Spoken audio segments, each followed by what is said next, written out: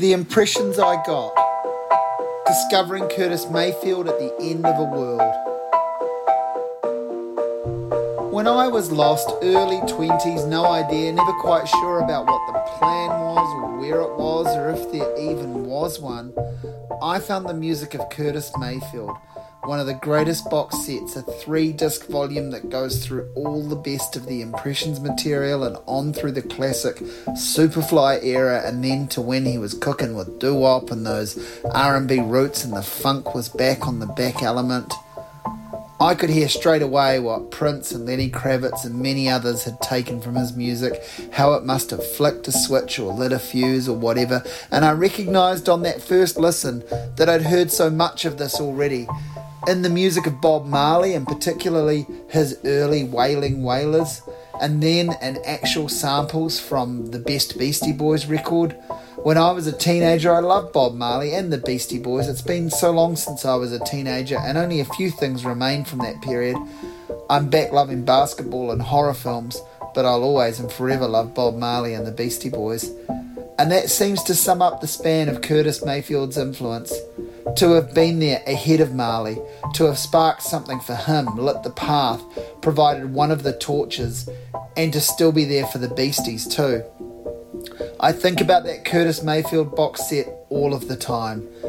Think about it now more than listen to it.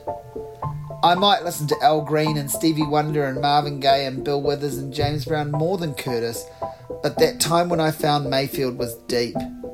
It's deep with all the other names too, sure, of course, but there's something in that soul cry with Curtis.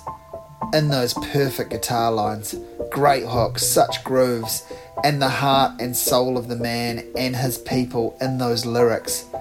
You could just cry to stop and think about it.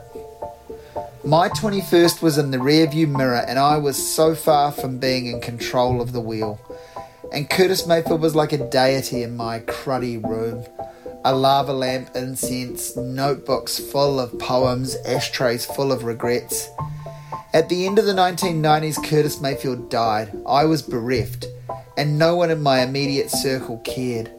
We had a cheap version of the greatest hits bought at the last minute for our New Year's Eve party. So many of us were worried the computers would kill the world.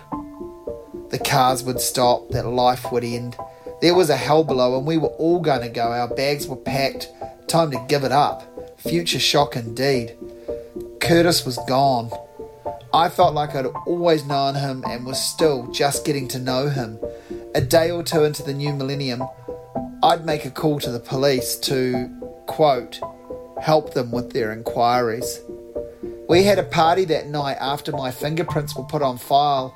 I did some shots, we danced in the lounge, I slugged a few back and shrugged it all off. When everyone left, I remember standing stunned in stillness, listening over and over to I'm So Proud until the tears finally stopped.